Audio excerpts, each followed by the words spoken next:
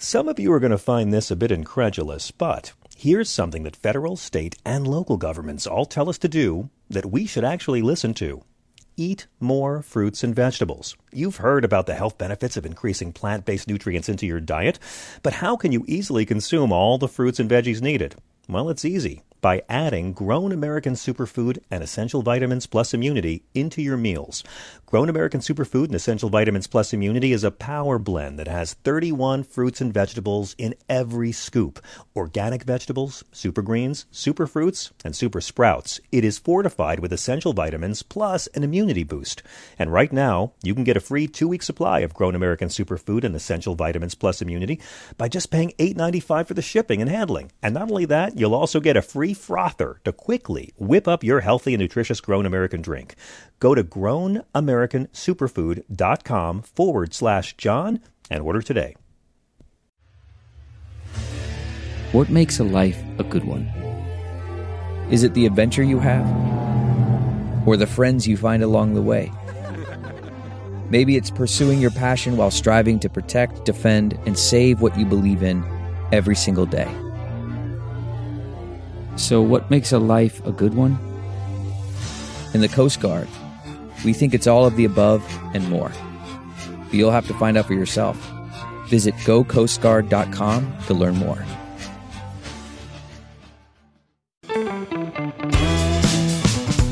This is the John Fugelsang Podcast.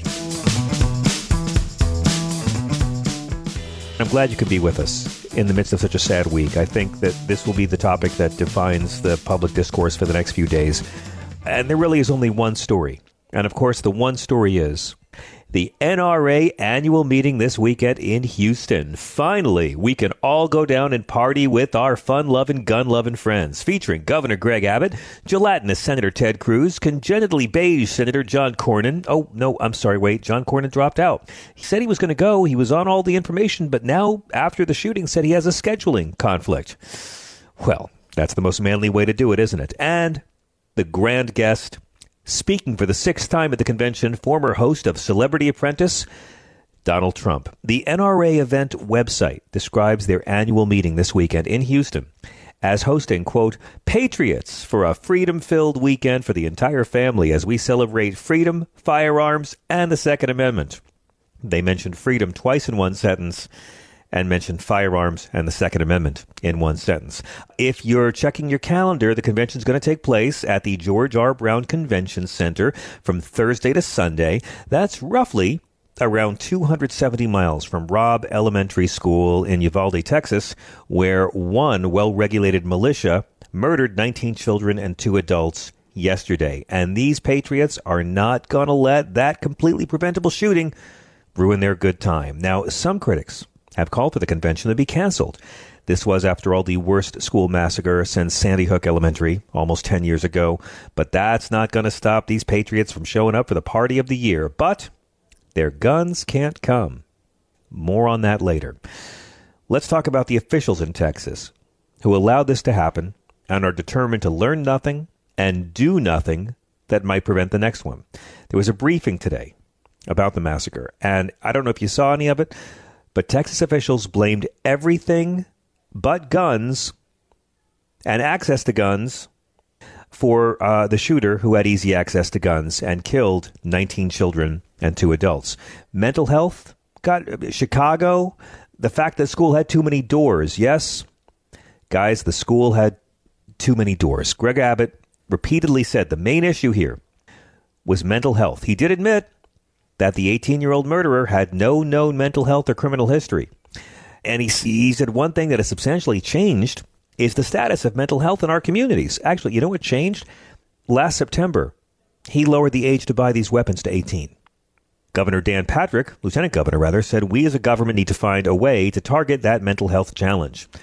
If he'd taken 3 more minutes to find an open door, he said, it might have been harder for him to kill these people. Okay, so this is what we should expect.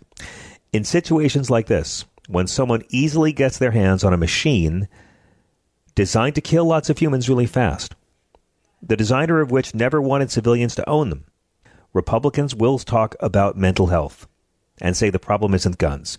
For a long time, it was terrorism, right? or video games. Now it's mental health. Because, all of our overseas allies that have no mass shootings have the same video games and mental health issues we have. Senate Minority Whip John Thune, he had an interesting exchange with Tapper. He said, I think you got to figure out the common thread. And the one that seems to be the common thread, in my view at least, is that these people are mentally damaged. Tapper said, but mental illness is not unique to this country. There's mental illness everywhere. And Thune said, if that's the motivation behind these killings, then that's the thing to me you have to address. You don't put the genie back in the bottle when it comes to firearms. There are a lot of them out there already, and mostly in the hands of law-abiding citizens. How you identify solutions depends on what you conclude the problem to be. They're not going to do anything. There will be more mass shootings. Dan Sullivan from Alaska said, I haven't seen any of the details, but there's a common theme, and it is young men who have somehow been very disturbed by social media and things that lead to this. And I mean, that is a common element. Not as common as easy access to guns, senators. But he said to me that's the focus on mental illness and those issues. Susan Collins, Profile and Courage, said one thing that many of us have supported is to have some sort of red flag law, along the lines of what Maine has. Greg Abbott said, there's, quote, real gun laws in Chicago. He said that. He said there are more people that are shot every weekend in Chicago than there are in schools in Texas. Here's the facts. And this, he said, there's killings in Chicago, killings in New York. Yeah, but you know why? Chicago does have gun laws. And so those people cross the border into Indiana, where they easily get all the guns they want. Here in New York, they go to Virginia and get all the guns they want. These guys are fear peddlers. That's all the Republican Party has, is fear and blame. There's no ideas. There's no solutions. There's no substance. They have fear. 87% of Americans want to prevent mentally ill people from getting guns. 81% want to expand background checks. 63% of us want to ban civilians from owning assault-style weapons. But Republicans in Congress have voted down all these proposals, or at least blocked them with a filibuster, because you won't keep your job as a Republican in this country unless you cater to a deeply white, deeply right-wing, insane base. Many families are expressing outrage that this killer could buy 2 assault rifles days after his birthday earlier this month. It was the day after his 18th birthday. He legally purchased one of them on May 17th. Texas has made it easier to buy guns in the last few months, despite all the mass shootings we've had in recent memory. There was, of course, the killing of people in El Paso and Odessa. That was 30 people combined. But the new law that came into effect September 1st allowed anyone over the age of 21 to carry a handgun in most places without a permit or training. Anyone can carry a gun in most places without a permit or training. That bill was put forward by Texas Republicans. Before that change, they had to pass a background check. Before that new law, they had to take a safety course. They had to take a competency test to get a license. And at the time, Governor Abbott said the permitless carry law was the biggest and best gun law that instilled freedom in Texas. We're kind of left with this question. In this America, is anybody safe from guns? Well, one person. One person is safe from guns, but we'll get to that. See, Governor Abbott doesn't have to do anything. His job is safe. The Republicans we're dealing with, and I always invite our Republican friends to call us at 866-997-GRIP or write us at the show's Facebook page or johnfugelsang.com. These Republicans aren't patriots. They don't care about the lives of Americans. They're not pro-life. They are not Christian. They're going to do what they always do. They're going to wait for the shock of the latest atrocity to fade. They're going to wait for the rest of us to drift on to the next thing. What will the Johnny Depp Amber Heard verdict be? The checks will keep on rolling in. The votes will keep on coming in. The bodies will keep piling up. And the only country on earth that has this problem will keep on telling us there's no problem. So Chuck Schumer announced this morning on the Senate floor that he's allowing bipartisan gun violence talks to move forward. Maybe this is the tipping point. He said, my Republican colleagues can work with us now. I think it's a slim prospect, very slim, all too slim. We've been burnt so many times before. Last night, Schumer took a procedural step to put 2 gun control bills on the Senate's calendar. One is H.R. 8, the bipartisan background checks bill, which is hugely popular. And one is H.R. 1446, the Enhanced Background Checks Act, which is also known as the Charleston Loophole Bill. Now, your House of Representatives approved both of these back 15 months ago in March of 2021. Do not expect anything to happen from this Congress. The Senate is going to go on a week-long Memorial Day recess tomorrow. Generally, Schumer likes to put GOP lawmakers on record with tough votes. They have to vote on, and then he can use it against them politically. That's how they play the game. But he said there's no plan to have a roll call on guns. They're going to give time to let bipartisan conversations develop. So that's what's going to happen. He could file cloture on these two background check bills and make Republican senators cast votes on them. He could do it tonight. But nope, they're going to go away for a week. After the worst school shooting in 10 years, they're taking a vacation. What would this accomplish? I mean, honestly, it's tough talk on my part, but there wouldn't be enough support to overcome a Republican filibuster on either of these bills. That's why Schumer didn't have a gun vote after the other mass shooting we just had in Buffalo 11 days ago that left 10 Americans dead. He set a vote for tomorrow to begin debate on the Domestic Terrorism Prevention Act. It's good. It's designed to help federal law enforcement and the Pentagon counter violent threats from white supremacists. And Republicans are going to block debate on that, too. The Democrats can't have an assault weapons ban. You can look at the graphs and show how the mass shootings went down when that went into effect and how they began rising again when Bush let it lapse. They can't do it again. The Senate cannot do anything, or they won't do anything, because of the filibuster.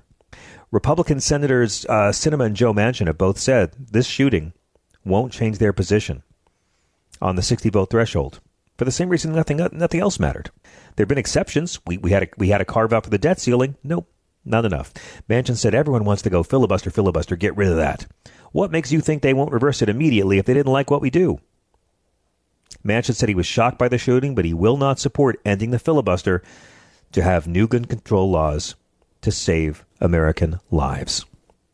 Here's Joe Biden this morning. He followed up on last night's address with more statements and asks for Congress. And he announced that he and the First Lady will go to Texas. Since I spoke last night, the confirmed death toll has tragically climbed, including another teacher and three more students. Jill and I will be traveling to Texas in the coming days to meet with the families and let them know we have a sense of their pain, and hopefully bring some little comfort to the community in shock, in grief, and in trauma. So what can he do, right? His approval ratings are low. It's a 50-50 Senate, hyper-partisanship. I mean, thoughts and prayers, right? Tough talk. What else can they do? Some people are trying to get the red flag laws to happen.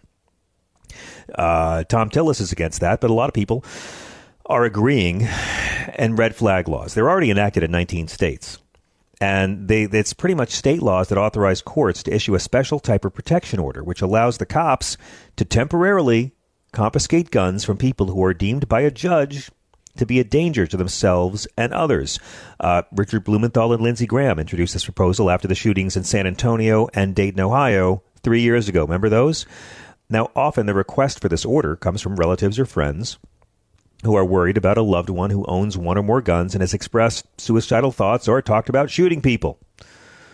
But at this time, there's no deal to move forward on that at all. Dick Durbin said he doesn't think anything will happen. He said, let's put the cards on the table. Even the most basic gun safety provisions, supported by the overwhelming majority, are opposed by virtually every Republican senator. In a 50-50 Senate, where you need 60 votes, I don't know any speech I could give that would be persuasive. You know, we were close on red flag laws a couple of years ago. You know how close we got?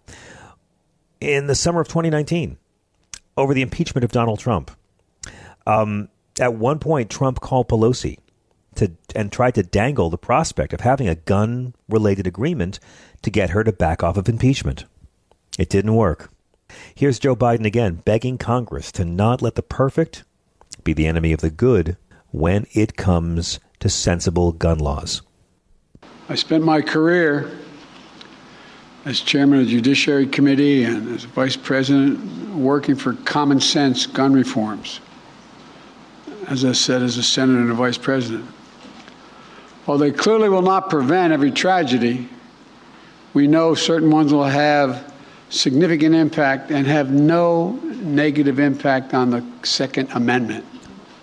The Second Amendment is not absolute. When it was passed, you couldn't own you couldn't own a cannon. You couldn't own certain kinds of weapons.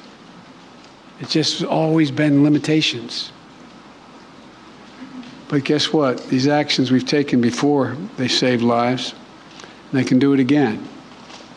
The idea that an 18-year-old can walk into a store and buy weapons of war designed and marketed to kill is, I think, just wrong. It just violates common sense. Even the manufacturer, the inventor of that weapon, thought that as well. So, look, polls show most Americans want to do more. Almost 90% of us want to have universal background checks.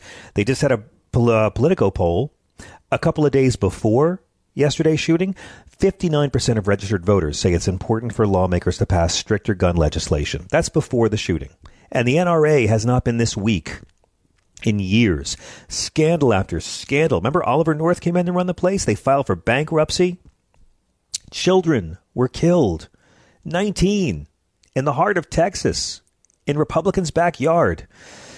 And yet there's no momentum. No one thinks we can do anything. Many families are still waiting for word on their children. Some parents were gathered at the town civic center. And the reports were you could hear the silence broken by screams and parents screaming, "No, please, no," as they got the terrible news. Officials haven't given a motive yet. They're still trying to contact the shooter's relatives and tracking down the firearms. Congress is going on vacation, and all we hear is that no one can do anything. Whoa. Actually, someone did something. Someone did something very interesting today. Beto O'Rourke, who is running against Greg Abbott to be governor of Texas, walked into the press conference. I'm sure you've heard about it. And he confronted him during the briefing, yelling, "You're offering us nothing." Beto O'Rourke's from El Paso, where you'll recall that other charming gunman who believed white replacement theory killed 23 human beings. And since then, Texas has expanded gun rights and made it easier to get guns. He went in there and he pissed off a lot of evil right-wing white men. Give a listen. This is the Thoughts and Prayers press conference today. Beto interrupted to condemn the politician who made purchase of this weapon possible. Pass the mic to Lieutenant Governor Dan Patrick. Governor, I have to say something. Excuse me. Sit down. You're out of line and an embarrassment. Sit down and don't lay this. The next shooting is right now, and you are doing nothing. No, he needs to get his ass out of here. This isn't the place to talk this over. This is totally predictable when you... Sir, you're out of line. Sir, you are out of line. Sir, you are out of line. Please leave this auditorium. I can't believe you're a sick son of a bitch that would come to a deal like this to make a political issue.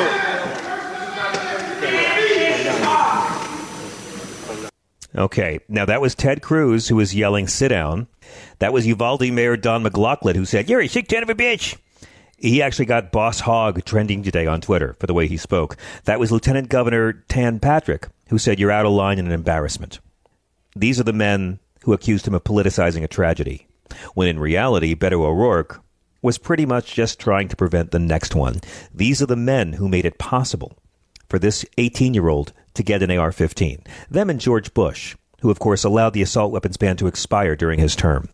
Beto walked outside, and he kept on talking. A4. In the nation in mental health care access. 50th. There are only 50 states in the nation. We are dead last. The number one provider of mental health care services under Greg Abbott in the state of Texas is the county jail system in the state of Texas. The largest inpatient mental health care facility in the state of Texas is the Harris County Jail in downtown Houston, Texas. He's refused to expand Medicaid, which would bring $10 billion a year, including mental health care access. Having trouble. They may kill somebody. They may kill themselves. A red flag law would protect the public. He's refused to support safe storage laws so young people cannot get their hands on their parents' guns. He's refused to support a ban on AR-15s and AK-47s. This 18-year-old who just turned 18 bought an AR-15 and took it into an elementary school and shot kids in the face and killed them. Why are we letting this happen in this country? Why is this happening in this state? Year after year, city after city. This is on all of us if we do not do something, and I am going to do something, and I'm not alone. The people of Texas are with us. The majority of the people of Texas are with us, but we've got to stand up to this, or we just accept this theater and business as usual, and we accept the next shooting. We could have stopped this if we had stood up after Santa Fe High School, if we had stood up after El Paso. We are going to stop the next one. We're standing up right here in Uvalde, Texas right now. That's why I'm here. That's what the people of Texas want right now. That's what we're going to focus on. It was grandstanding. It was opportunistic grandstanding. And it was also the most powerful moral statement anyone has done since this happened. Beto O'Rourke did more in that 2 minutes than any politician has in the last 2 years. 19 kids and 2 of their teachers have been identified so far. They were all in the same classroom. Eliana Garcia, who was 10. Jacqueline Cazares, who was 10. Jose Flores Jr. was in 4th grade. Uzziah Garcia was 8. Alicia Ramirez was 10. Amerijo Garza was 10. Javier Lopez was 10. Rogelio Torres was 10. Annabel Guadalupe Rodriguez was 10. Alejandra Cruz Torres was 10. Jalaya Siguero, J.C. Carmelo Luvanos. Irma Garcia was a teacher for 23 years. Eva Mireles was a teacher for 17 years. So who's safe from guns? One person, and that's Donald Trump. Because when Donald Trump shows up to speak at the NRA's Jamboree this weekend in Houston, attendees will be prohibited from bringing their own firearms to his forum, as per a security notice from the Secret Service, who are there on your dime to protect Donald Trump, who wants more guns. He's delivering an address at their annual leadership forum on Friday. And the audience members won't be able to bring guns there. Why? For his safety. The NRA wants him to be safe, so they're not allowing guns. And that is only true in that one room. And then they can get back to shooting up schools as soon as the speech is done. And the Senate will leave tomorrow, after this massacre, without doing a thing.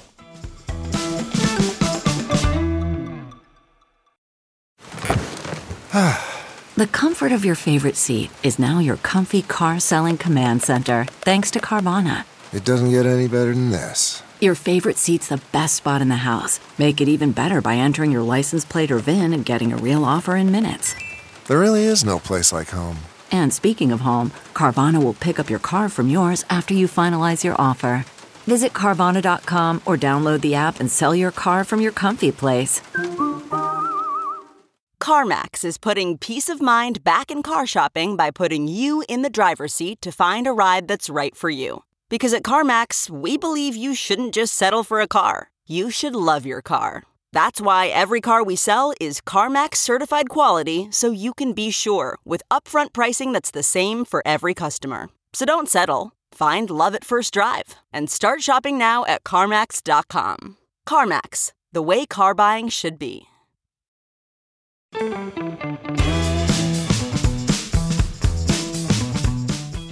Very excited to welcome our next guest back to the show. I want to begin with a very simple quote from the book of Matthew 26:52. Put your sword back in its place, Jesus said to him, for all who draw the sword will die by the sword.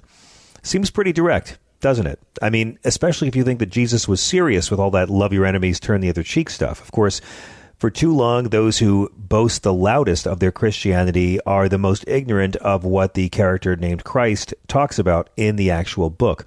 So in the light of the most recent disaster and preventable tragedy, I was so excited to get Keith Giles back on the show. Keith is a former pastor. He left the pulpit to actually follow Jesus. And he started a house church where no one takes a salary, and 100% of all offerings were given to help the poor in the community. He's published 7 best-selling Jesus books, including Jesus Unbound, Jesus Untangled, Crucifying Our Politics, To Pledge Allegiance to the Lamb. His most recent book is something that I really have been having heavily on my mind the last few days, Jesus Unarmed, How the Prince of Peace Disarms Our Violence. Keith Giles, welcome back. It's good to see you. Oh, John, thank you so much, my friend. Thanks for having me back on. We were kind of chatting before I jumped on here about how it's a little sad, that this is the reason we have to speak to each other again and catch up with each other again. I'm sure, like most people, your heart is broken, and you can kind of swing between rage and despair. I'm pretty firmly grounded. Both feet in rage. Both feet are in rage. Yeah. Despair sounds relaxing to me, but what's infuriated me all day, sir, has been seeing these folks on social media who are just so contemptuously indifferent to the suffering because their entertainment, not their rights. And AR-15's not it's their entertainment. Their entertainment means more to them than the lives of others. And these are the people who boast that they are so pro-life. Keith, I saw so many people today with crucifixes or the name of Jesus in their profile, denigrating anybody who wants to do anything to make it safer for kids to not get shot in this country. I've had it with these people getting away with calling themselves Christian. I want to call them all out. Why is it so difficult for so many Christians to believe that Christ, who their religion's named after, would want us to behave peacefully? Yeah, well, I think that's a great question. And I believe that the biggest kind of the core of that problem, it goes back to simply, in my experience as a pastor and as growing up as a Christian in America and the Southern Baptist Convention and in Texas, by the way, it's because again, just in my experience, most Christians in America are not encouraged to follow Jesus. They may be encouraged to worship Jesus, to sing songs about Jesus, but really they don't follow Jesus. That's not their intention. Most of them couldn't tell you the first thing about the Sermon on the Mount. They are following a religion called Christianity, and unfortunately, Christianity the brand of Christianity they're following is very Americanized. It's extremely Americanized. And it's basically a whole lot of law, a whole lot of do's and don'ts. And, maybe it's the Old Testament with a cross on top, but it's not at all much that looks like Jesus. And I think a lot of people, if you've grown up in the church, spent time in church like I have, you can probably nod your head what I'm saying and go, yeah, that's right. I didn't hear a whole lot about Jesus growing up. Not a whole lot of red letters on Sunday morning in the sermons.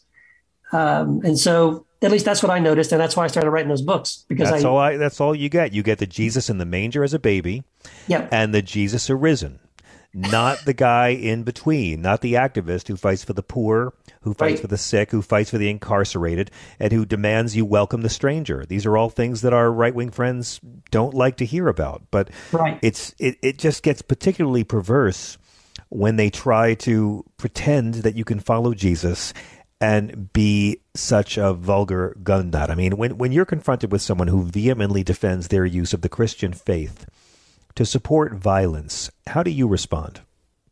Well, probably a lot like you. I'm usually very upset. I'll be honest, after like 10 years of talking to people on social media about this topic, I'm pretty exhausted.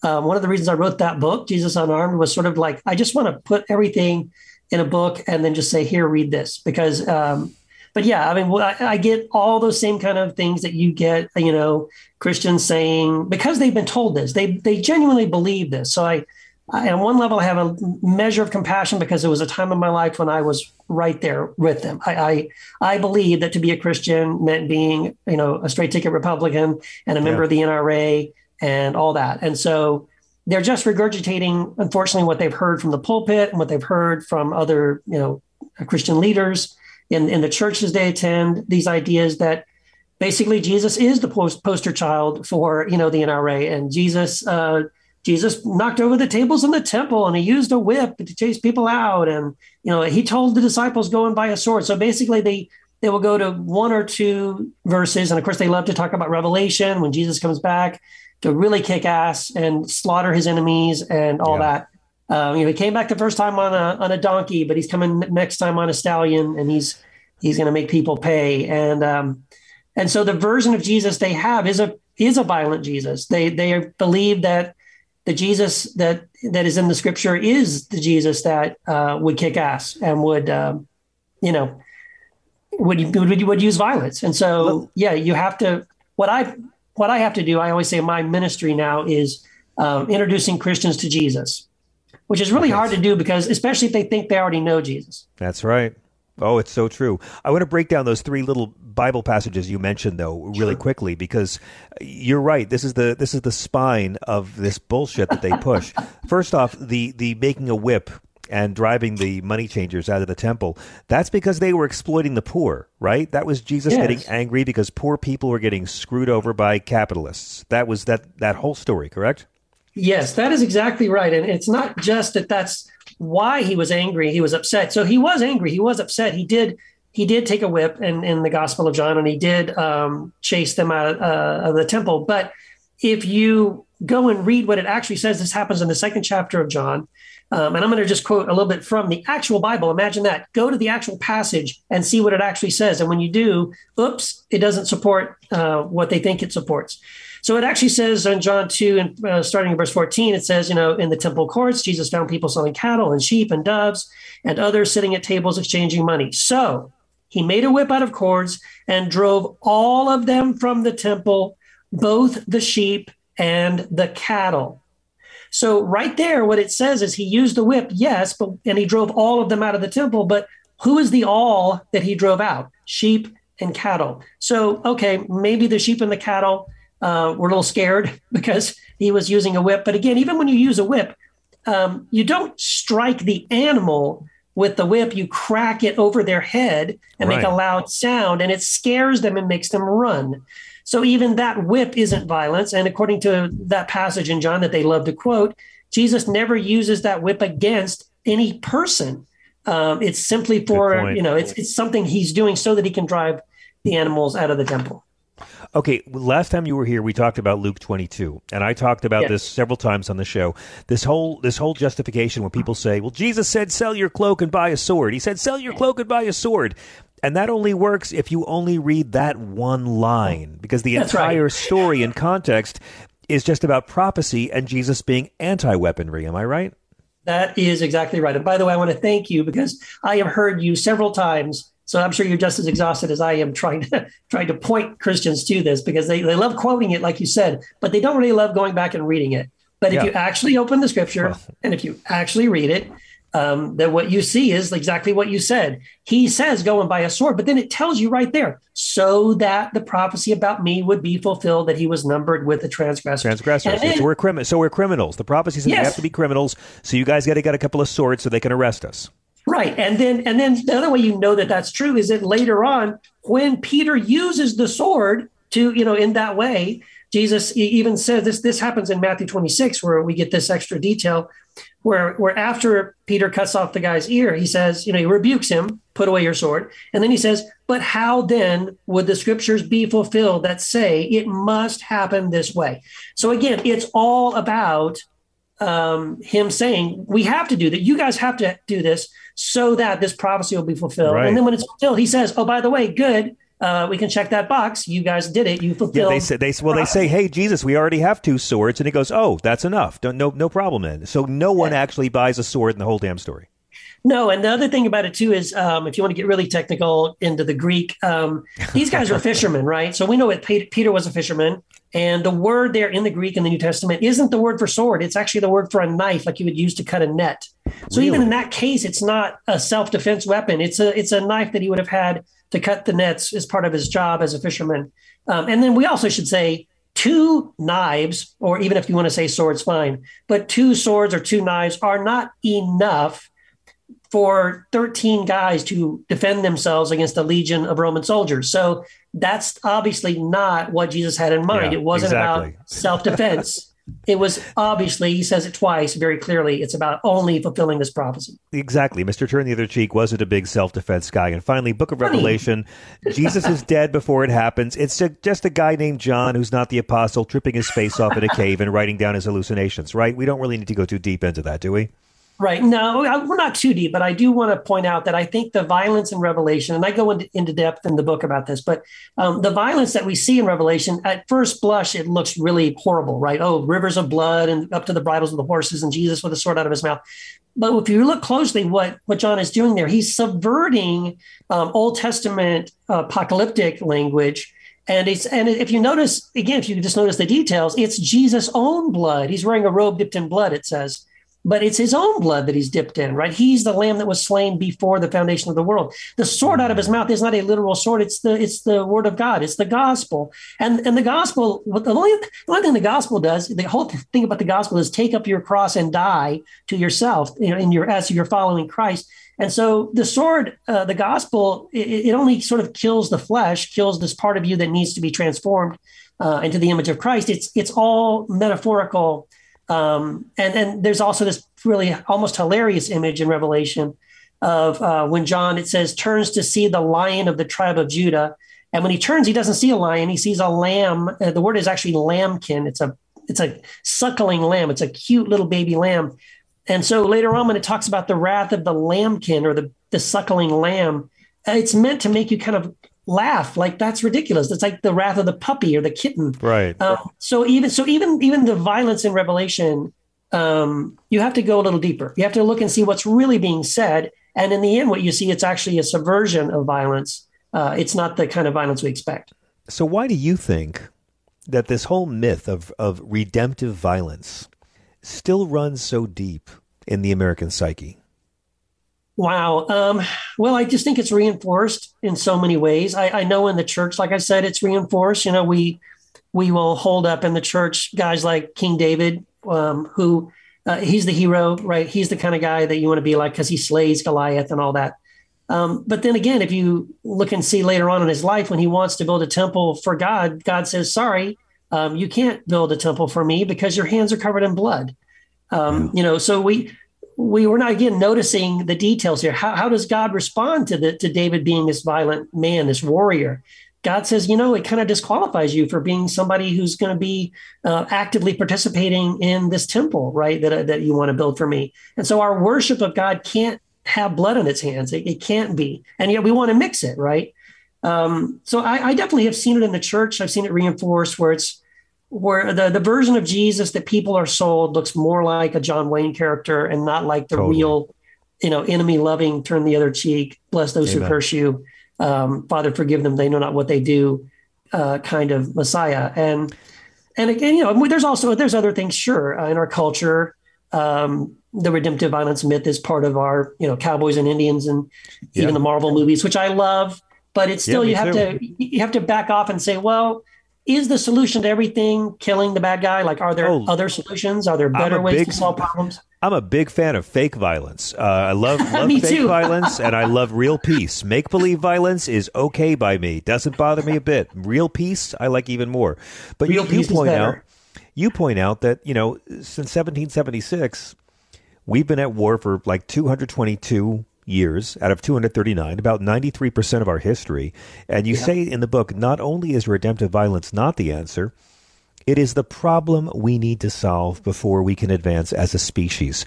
Yeah. Keith, I'm looking at all these Christians just glorifying guns. How can we begin to address this issue in a country where the gun owners have bought off the white people? Yeah, absolutely.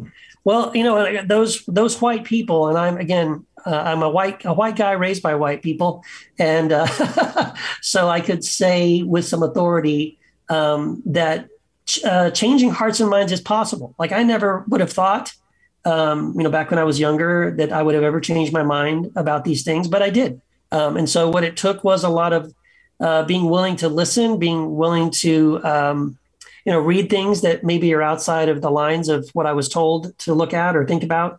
But I think for anybody who listens to your show who would call themselves a follower of Jesus, a Christian, I just would encourage you to really take that seriously. Are you following Jesus, or are you following the Republican Party, or are you following, some other version that isn't really Jesus? I mean, I think that's something to consider. Who was Jesus really? And look seriously at that. And because that's kind of what I did. And the more I looked at who Jesus really was, and I read those red letters, and I decided, well, if the gospel was about saying a prayer so I can go to heaven when I die, then I guess it doesn't matter. But that's never the way Jesus describes the gospel. Jesus says the good news is that the kingdom of God is within you, and that the way you enter that kingdom, which is just another way of living, it's a better way of living your life, where you love your enemy, where you treat other people as a brother or sister, where you don't play this us and them kind of a game.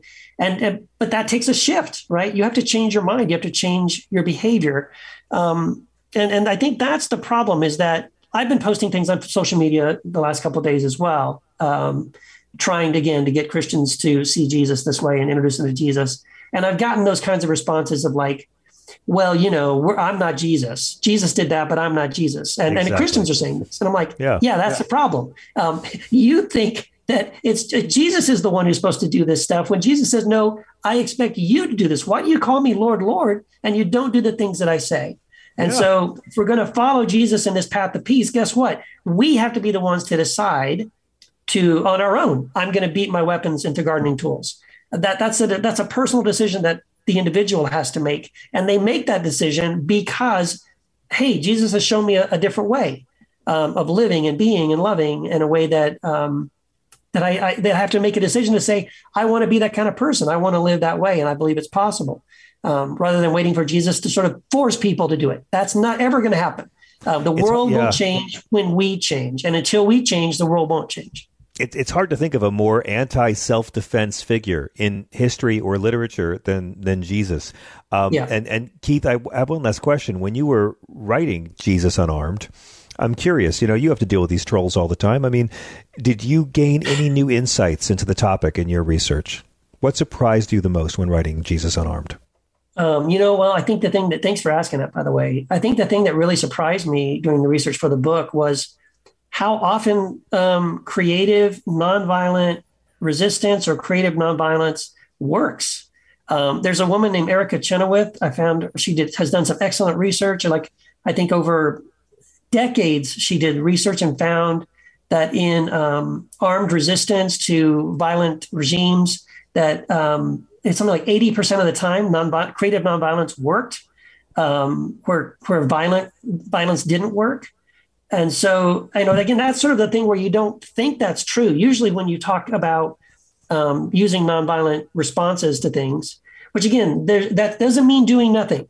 I have to stress this. Most Christians think there's a binary. There's do nothing while the person, rapes my wife or kills my kids, whatever. Correct. Or there's pull out my Glock and blow his brains out. But between those two binary options, there is a wide spectrum of possible things. And I even went deeper into the research and found actual stories, and I share some of these in the book, of real true stories of people that were face to face with a gunman or someone who had a knife, someone who was going to rob them or do them harm. And they didn't respond with violence. They respond in a very shocking, surprising way that ended up disarming that person. And they walked away. Many times they even gave each other hugs before they walked away, which is, again, like, You're kidding me. This doesn't even seem possible, but it is. And it's one of these things where there's a famous quote that says, it's not that Christianity was found difficult and abandoned. It's that it's just not been tried at all. And so Jesus kind of shows us this path, but we have to decide we're going to walk the path. And in the end, it's kind of up to us. And, when you talk about it's not a question of lay down and get massacred or just pull out your Glock, that's the binary choice we're always sold. That's the choice they sold us on involvement with Ukraine. And it's been very inspiring watching the nations of the world find a third way. Keith Giles, it's always a pleasure to have you. Everyone should read Jesus Unarmed. What's the best way for our listeners to follow you and keep up with your work? Thanks so much, Sean. So you can follow me at keithgiles.com, KEITHGILES.com. That's my blog on Pathos. I'm on Facebook, Twitter, and Instagram. All of my books, including Jesus Unarmed, with a wonderful foreword by the amazing John Fugelsang, is on Amazon. It's on Amazon on Kindle, print, and audiobook. You can pick it up there. What a pleasure, sir. Thank you so much for joining us on this very, very sad day. I really appreciate you giving up your time. We're taking a quick break. We will be right back, and we will get to all of your calls this evening, going all the way till midnight on the East Coast, 9 p.m. on the Pacific. We want to hear how you're feeling, how you're coping, and what you think should be done.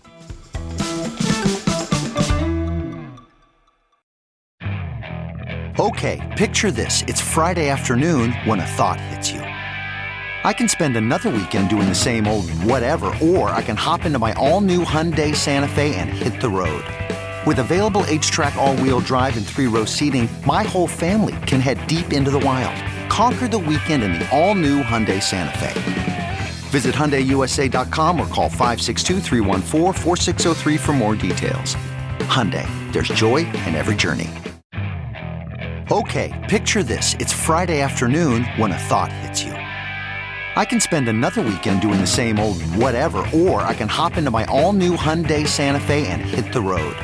With available H-Track all-wheel drive and 3-row seating, my whole family can head deep into the wild. Conquer the weekend in the all-new Hyundai Santa Fe. Visit HyundaiUSA.com or call 562-314-4603 for more details. Hyundai, there's joy in every journey.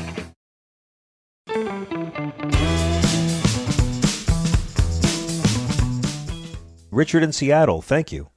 Hey, John. Thanks for taking my call. Thank you. Well, hi. Earlier, I was listening to Hannity and friends talk about how there are good people on both sides of mass murder. Yeah. Well, all that mental illness. You know, and I decided I had to call John and vent and offer a solution. Okay.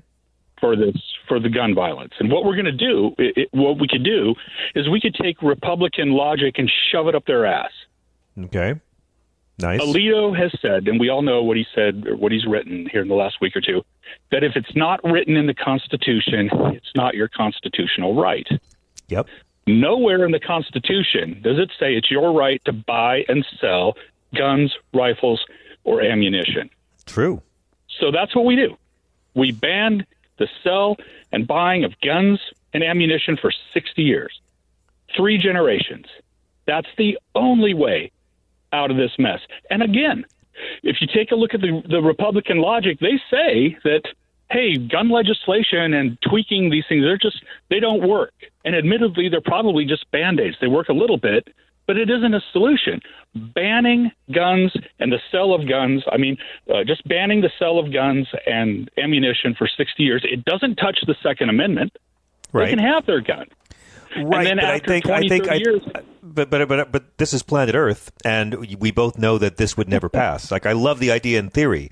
I love Chris Rock's idea of just making every bullet cost $1,000 a piece and making the bullets too expensive. Sure. But I'm like, what conceivably could we do? I mean, the filibuster kind of guarantees that nothing is going to come from our leaders. I mean, nothing, unless we can find ways to creatively blackmail them all. We're stuck with this. There will be more of these shootings because we as a culture, white people, conservative white people who send these senators who represent a minority of the country. But these white people have decided that school massacres are acceptable. Yeah. Well, they have. Sean Hannity has decided that school massacres are acceptable. I'm sorry I brought that. Look, in the real world, if we're going to talk about the real world, I think it all comes down to campaign finance reform. I agree with you. Get those lobbies out of there. That's probably the first step that will lead eventually. But I really like banning the sale of this stuff and using Alito's horse shit and throwing it back in his face. Look, I like that too. I like the idea of of registering every single gun in a country that's sold like it's guns. Sure. I don't think we need to confiscate anything, but it would be nice to know where all the guns are. And look, I would even support selling AR-15 still if everyone who bought one had to sign an affidavit and get 3 friends or 3 other people to sign the affidavit saying that if the gun was ever committed in a crime for any reason by anybody, that all 4 of those people who signed it would be legally held responsible for the crime. You get people to take responsibility when you buy one of these things, and it'll happen. The problem is that if their name is on there, if their name is on it somewhere. Hey, I have one more question for you, and sure. I don't know the answer to this. But we all know that Republicans are being bought and paid for. Their campaigns are being financed by the NRA in a large part or small part, whatever. How many Democrats are in that bag of deplorables? There's a few of them, but not nearly as many. I mean, I've been looking through it, and some Democrats have taken money from the NRA. Harry Reid took a lot of money from the NRA. Guns were really big in Nevada. But you look at the rating system, that's what I go by, and Democrats are generally very low rated. I mean, people went after Bernie Sanders for being too pro-gun. He had a D rating from the NRA. So that's as good as it gets. So I'm with you on there. But remember something. Loving the Second Amendment while hating the NRA is, to me, like loving Jesus and hating Westboro Baptist Church. There are enough moral people in the world. We could make this happen. Thank you so much for the call, Richard. You bet. Have a great night. Thank you.